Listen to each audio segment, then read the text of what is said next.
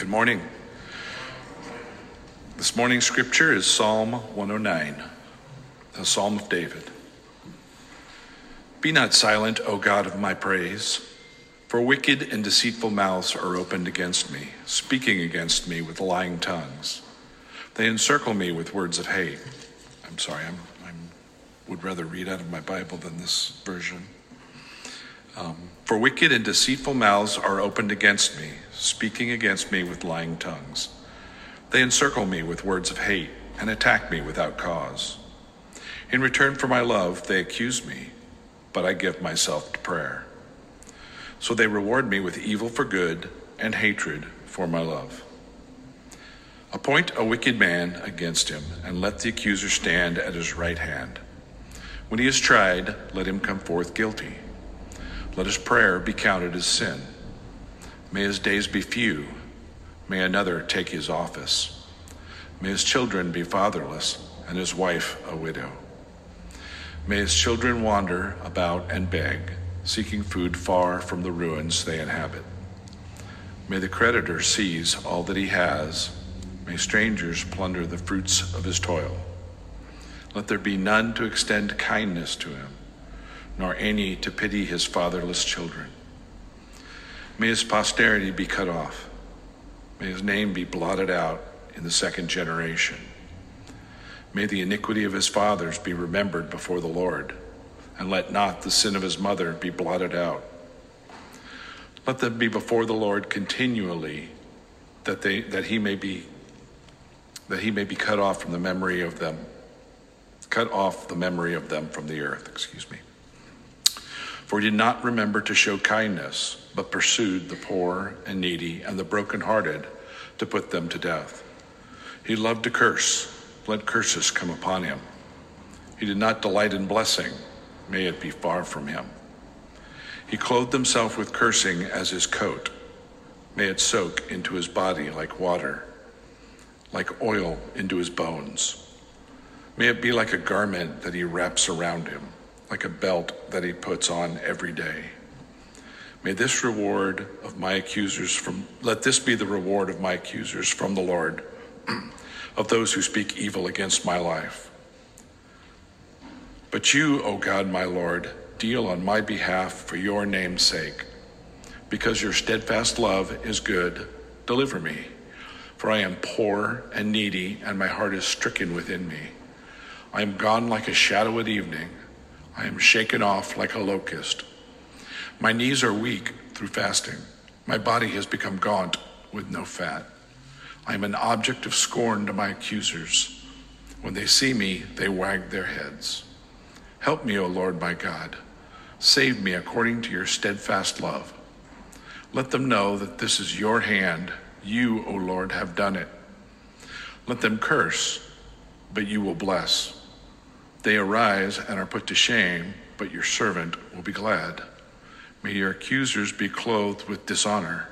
May they be wrapped in their own shame as a cloak. With my mouth I will give great thanks to the Lord.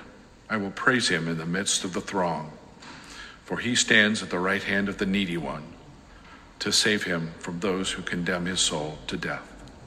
This is the word of the Lord.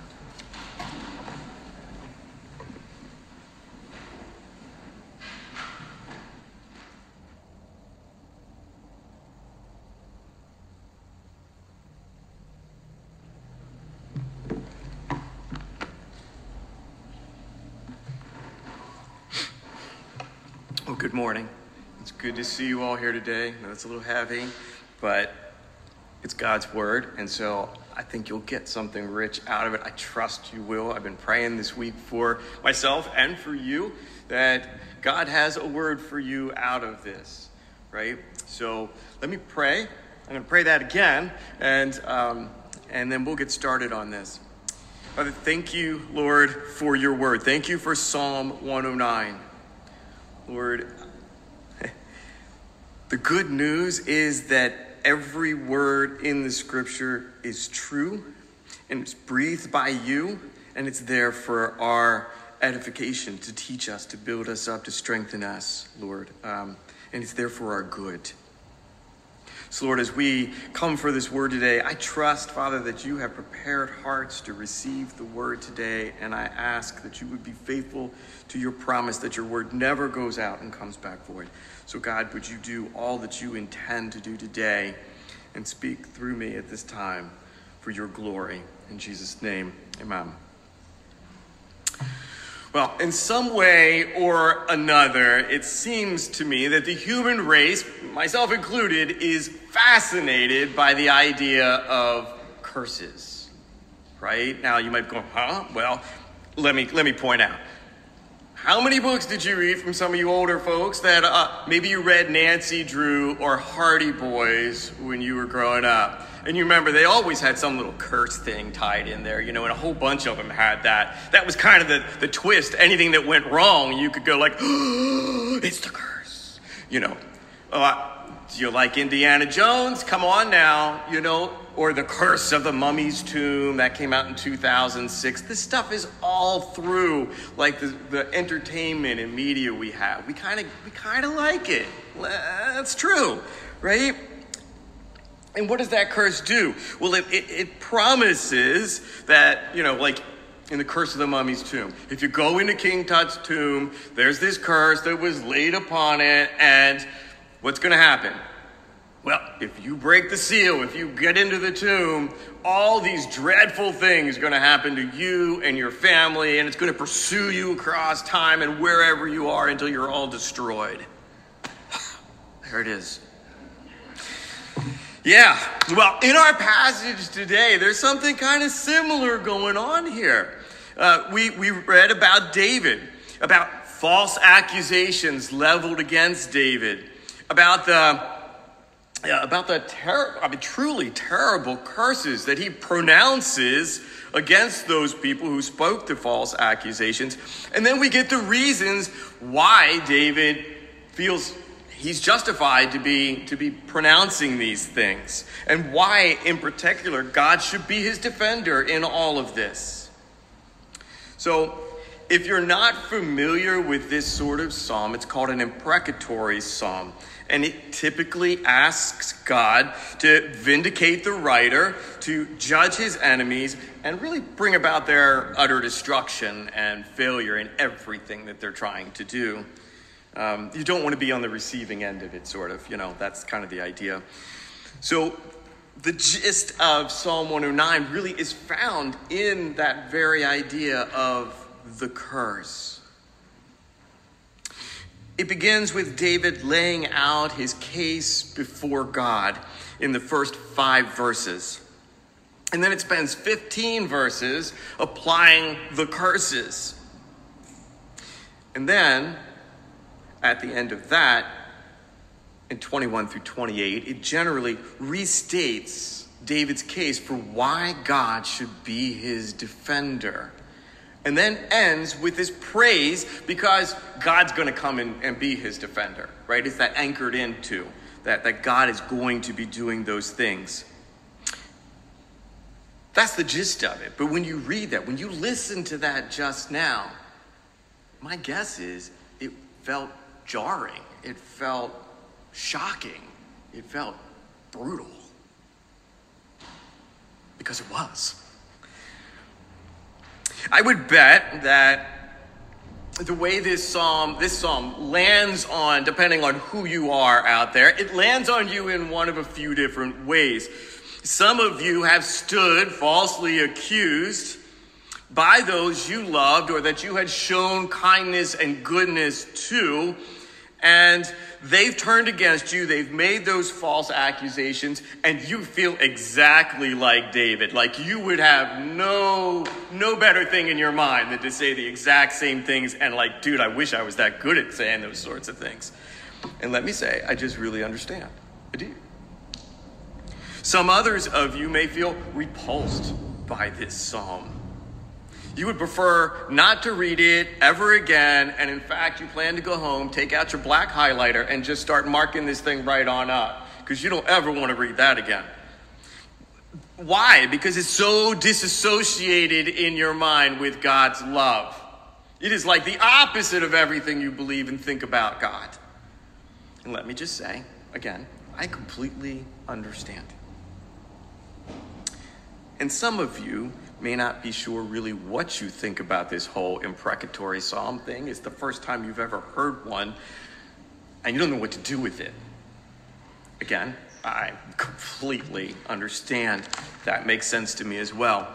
Well, no matter where you stand in this, I want to give us a couple of things before we actually dive into any of this that I think will give us some anchor points as we read hard passages in Scripture.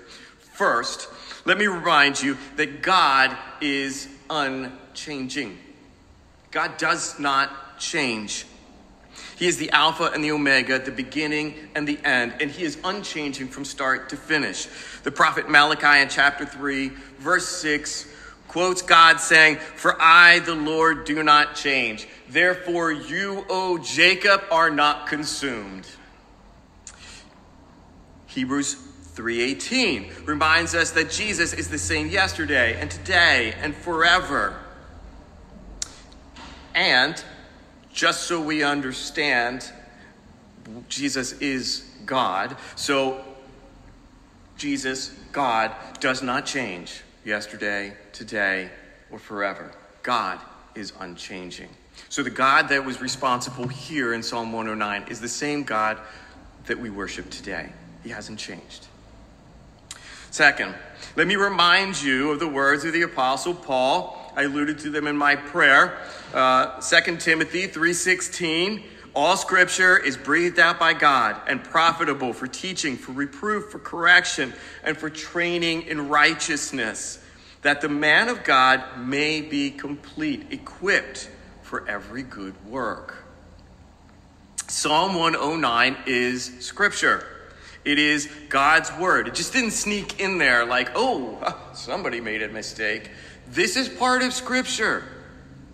And therefore, if we believe what Paul says, it is therefore profitable, so that we may be complete followers of Jesus and equipped for every good work. And that means we cannot just reject it. You can't go home and pull out your black highlighter, even if it makes you uncomfortable. Instead, we have to understand what it means and how it gets applied for us now. What could we get from this? So that's what we're going to try to do today. Now, how many of you would say you feel like on any given day you're living under a curse? It's an interesting question. Well, I'm not surprised if you say, yeah, there are days I feel like it. Look, I've gone to work before. I know you have too. It's not just because it's a Monday. And it's not just because it's a Monday through Friday Monday, right? We all feel that. Why do we feel that? Well, because we are living under a curse.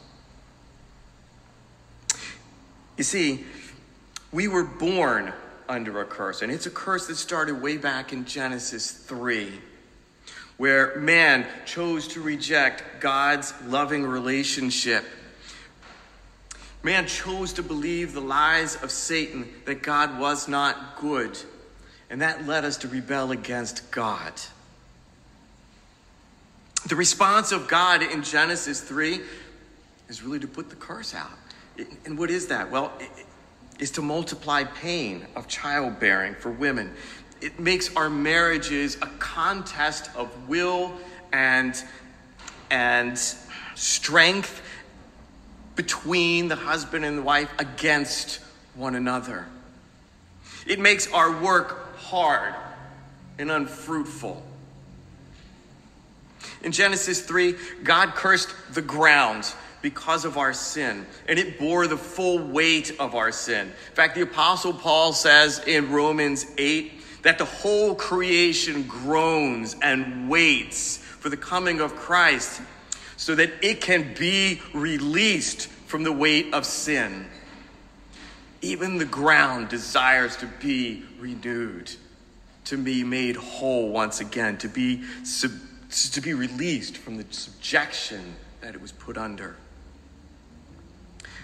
Yet in Genesis 9, then God, following the flood, said he would never destroy the ground again, the earth again, for man's sin. And instead, man would bear the result of his own sin. And so now we bear all that weight, and it's a crushing weight. It's a crushing weight upon us. And moreover, death entered the world.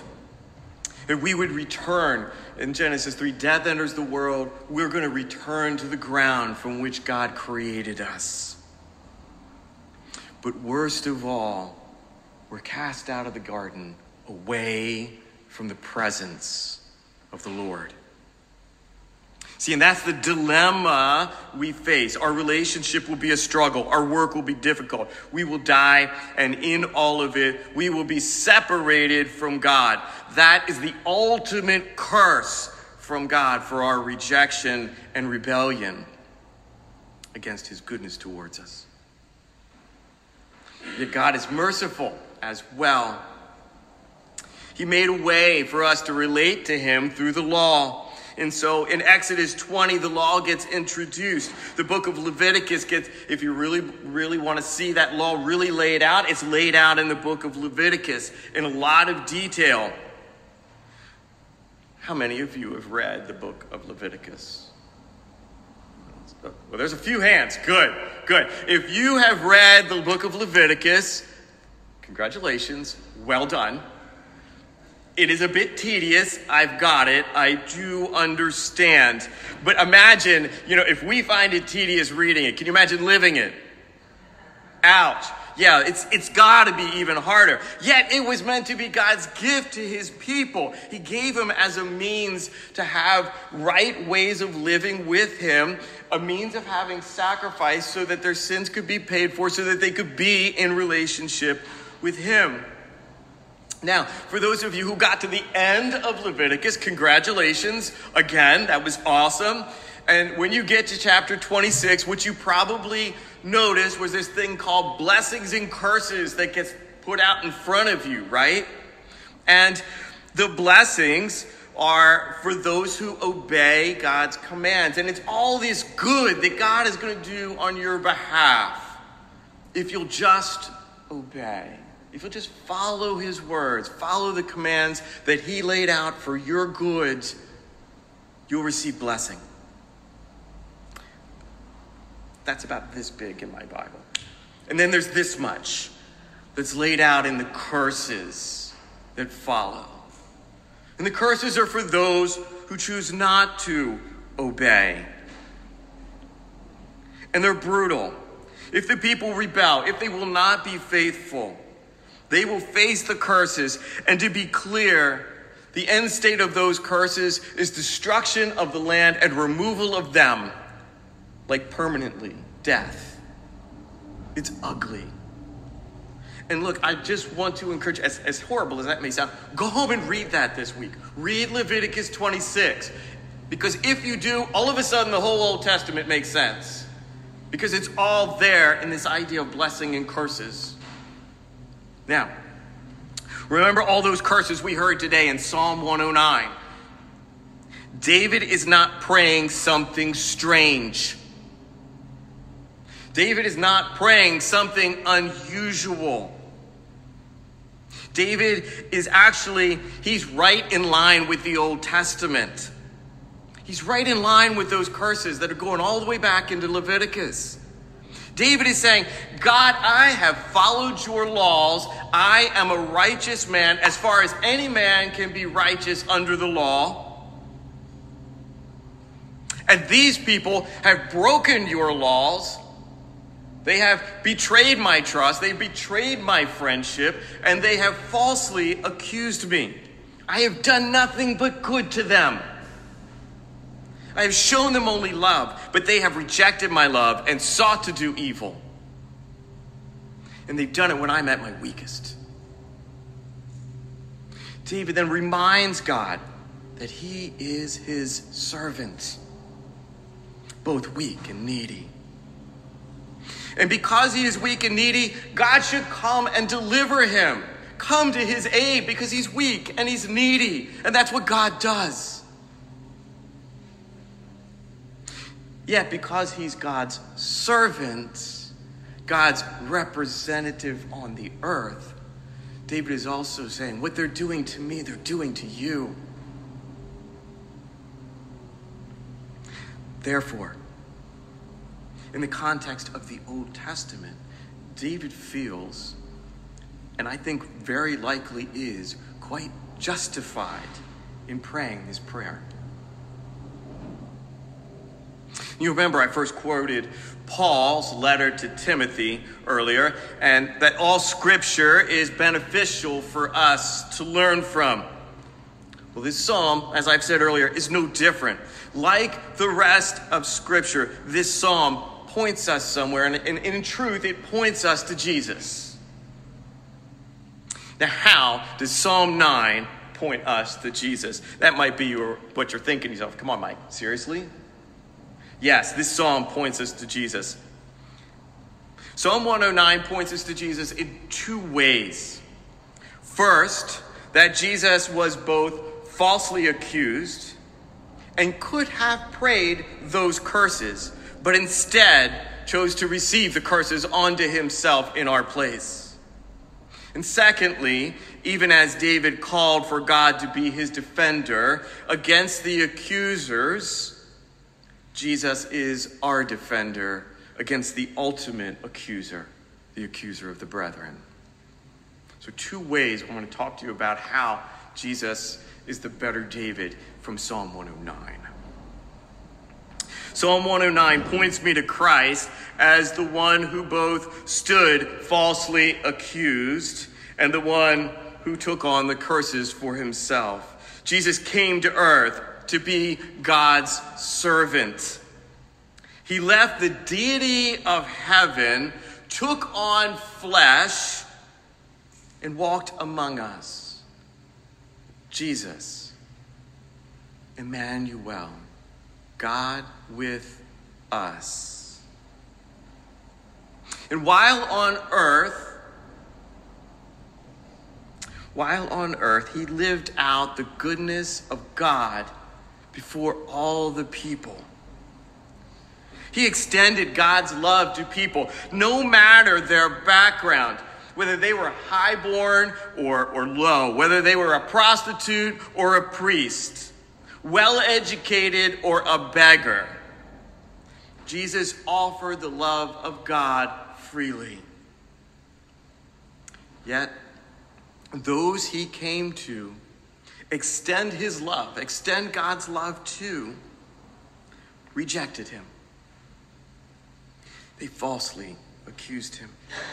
The very ones he had healed, fed, cast demons out of, and spoke the words of life to, called out for his death when he was weak and needy.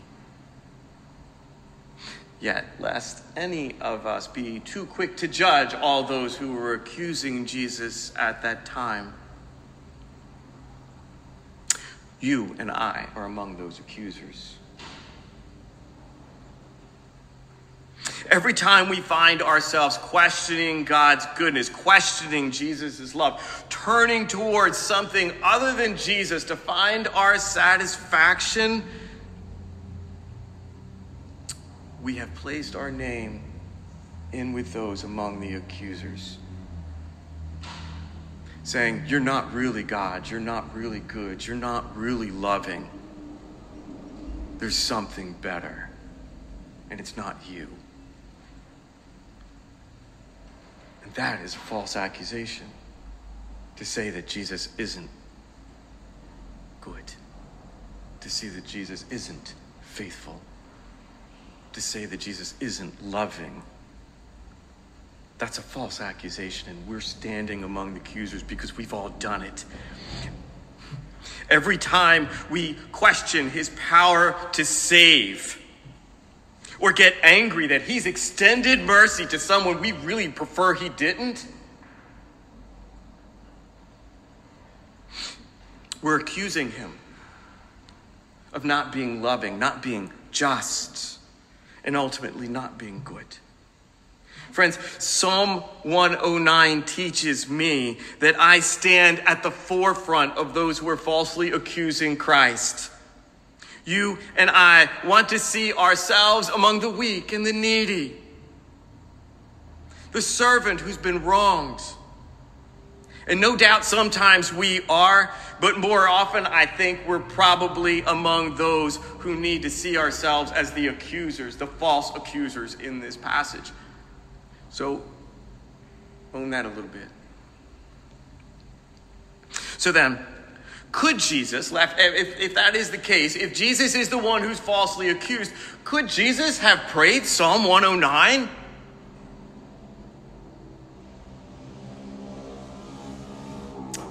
That's a little scary to think. But I think the answer is yes. Yes, Jesus absolutely could have prayed Psalm 109 and had a lot more reason to do so than David ever dreamed of. Yes. Jesus had lived a life that was completely in line with the law. He was absolutely perfect. He was completely holy and righteous. There was no sin in him. And in truth, righteousness demanded that he pray the curse. Righteousness demanded that justice be done and that the curses be levied against the accusers, all those who had betrayed Jesus, all those who had shouted for his death. Jesus would have been much more justified praying Psalm 109,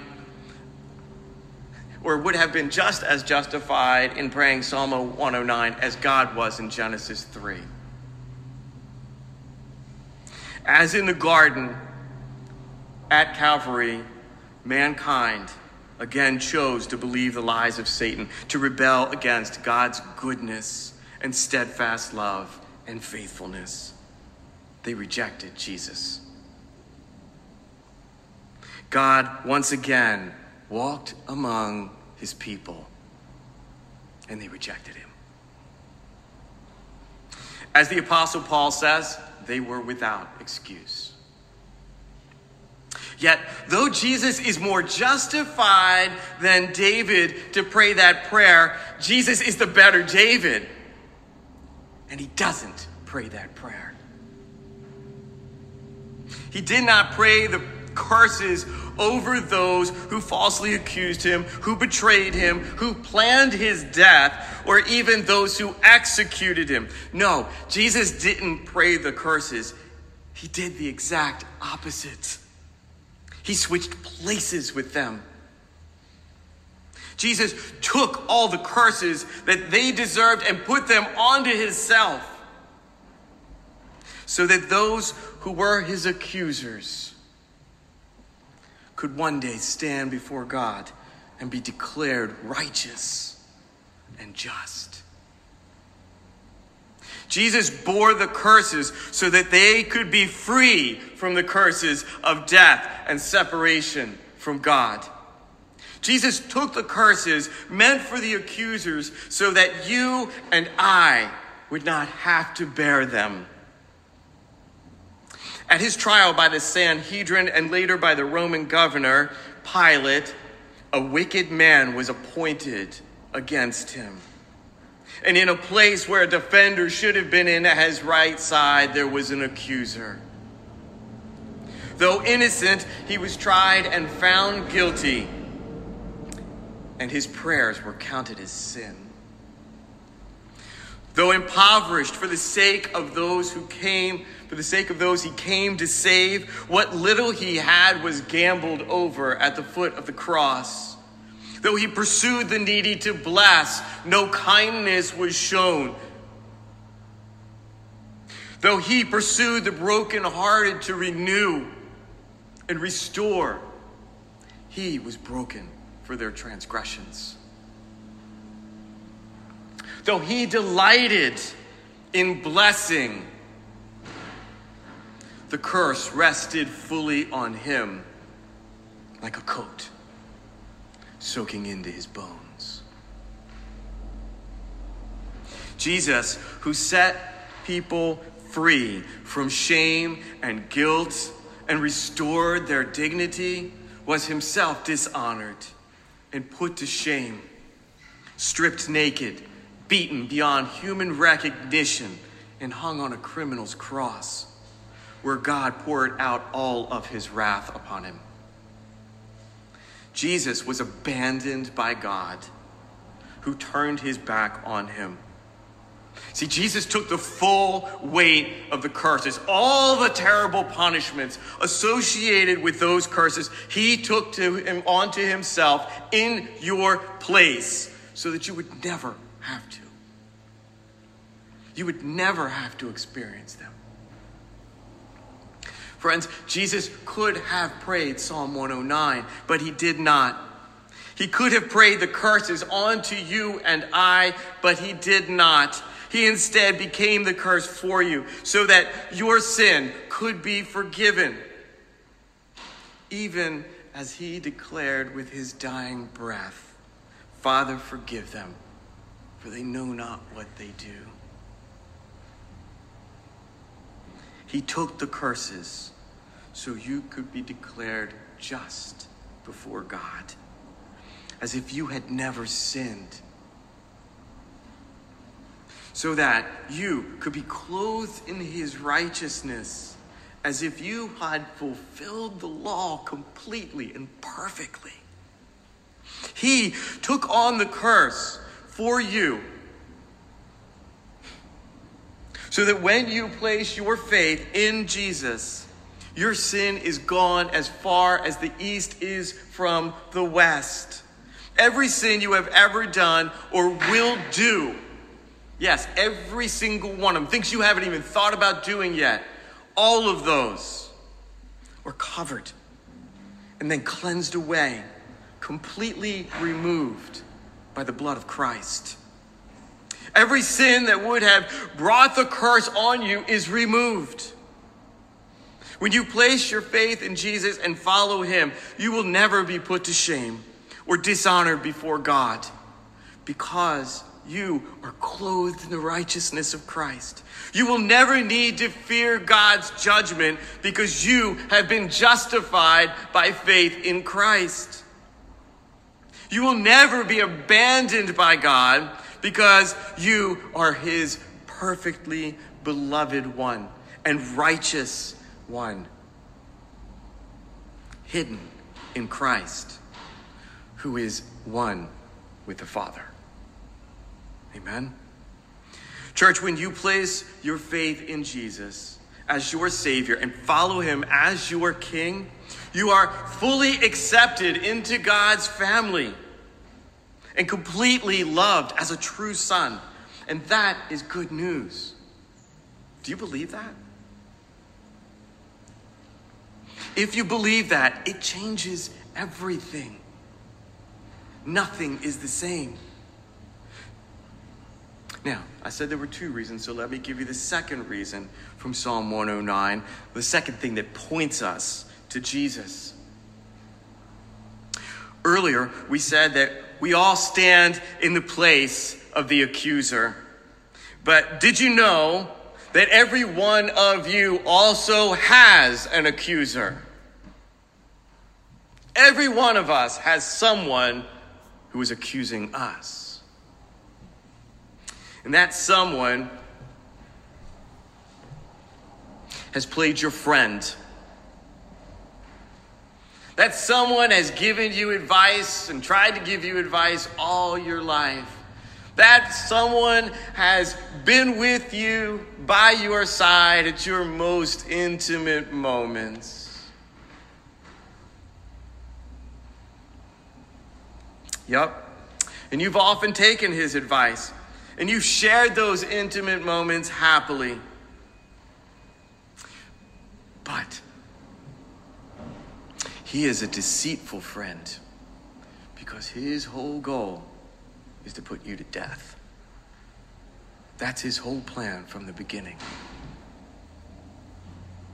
All the while, he was giving you that great advice, hanging out with you, sharing all those fun times, those intimate moments.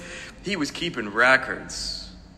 He was videotaping everything secretly. He had every audio file of everything you've ever said and that you thought nobody heard. Yeah, he's got copies of all of it. All of it. All those hurtful and shameful things you said. All the disgraceful things that you've done. Yeah, he's got records of it all. And he's waiting for his day in court. And he's eager for that day to come. His name is Satan. He's the accuser of all mankind, but he is the accuser of the brethren specifically. And one day, anyone, everyone who has ever lived will stand before the throne of God. Everyone. And they'll be held accountable under the law for the way that they have lived. Each and every one of us will be held accountable to the law. And you might say, whoa, hold on, Mike. What if they've never heard of the law? Paul makes it really clear. He says, people who judge other people, and every one of us do, will be held accountable to the way they've judged someone else. It becomes a law unto itself. So we all have a law, and we're all judged by it. And Paul's really clear, we all fall short. No one will be declared righteous, whichever law you're living under. The result of us failing to live up to the law will be that we come under the curses of exile and death, cut off from God and without hope for all of eternity. Here is the fate of everyone who has not placed their faith in Jesus. The accuser will stand. He will present all the recorded video, all the recorded audio files that he's got. Every secret of your life will be revealed. And you'll be measured against that law, whichever one you have. And then he and all his demons will stand up and cry out. Cry out and demand justice. And the defender will remain silent, for he has nothing to say. And then the gavel will fall, and they'll say, guilty, away with that. But what of you and I who have placed our faith in Christ as our Savior and followed him as our King? Well, we will also stand before the judgment seat, and the accuser of the brethren will do the same thing again. He'll put all the videos up, play all the sound bites, everything, and quite rightly accuse you of every sin and your failure to meet perfectly the law. In truth, you and I will rightly deserve just punishment. Yet, even though all the demons of hell rise up and scream out for your death, Jesus will rise and command, silence! And then he will look and say, this one is mine. Her name is written here. He'll pull back his shirt. Right here on my heart. This one, he's mine. His name, it's written on my hands.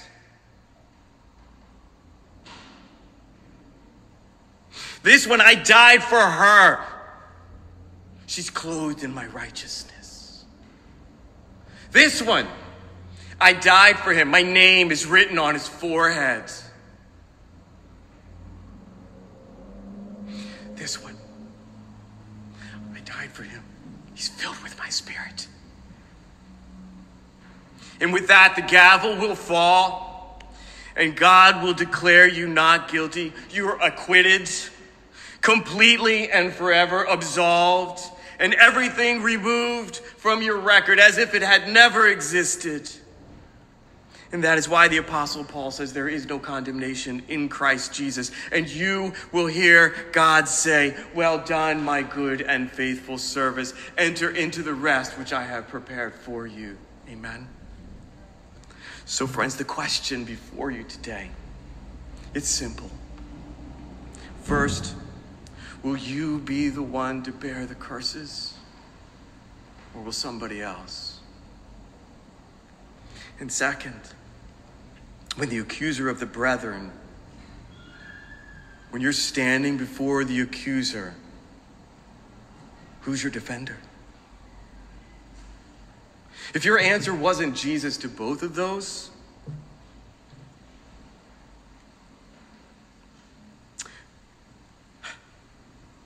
there's no other way out from under the curses. And you will bear them on your own for all eternity. So let me just say, as it says in Hebrews, today, if you hear his voice, do not harden your heart. Today, there is a deliverer, a defender, a rescuer that you can turn to, and his name is Jesus. Today, right now, you can tell him that you want to live differently. You don't want to live the way you've been living. You can tell him that you want him to be your king and that you want to follow him. You can tell him you want him to be your savior, to come rescue you from out from under the curse. And he'll do that. He'll do that. And all of that sin will be gone. And he'll be your defender in heaven and your rescuer here on earth. So if you say that today, let somebody know. And if you need more, if you want somebody to explain that in greater detail, come on up after the service. I'll be happy to do that and walk through that with you. And let you know that we're all happy to have you walk that journey with us. Let's pray. Father God, thank you for Psalm 109. Thank you, Jesus, that you came and became the curse for us. Thank you that you come for those who are weak and needy, and that you are the defender of those who are accused. Lord, I pray this week that you would bring these things to recall. When we hear the voice of the accuser spreading his lies once again, may we remember that there is no condemnation in Christ Jesus. We remember that there is a better way to live, and it's in Christ, who is good, who is loving, who is faithful, who is true. And may we see the lies for what they are. And pray that in Jesus' name. Amen.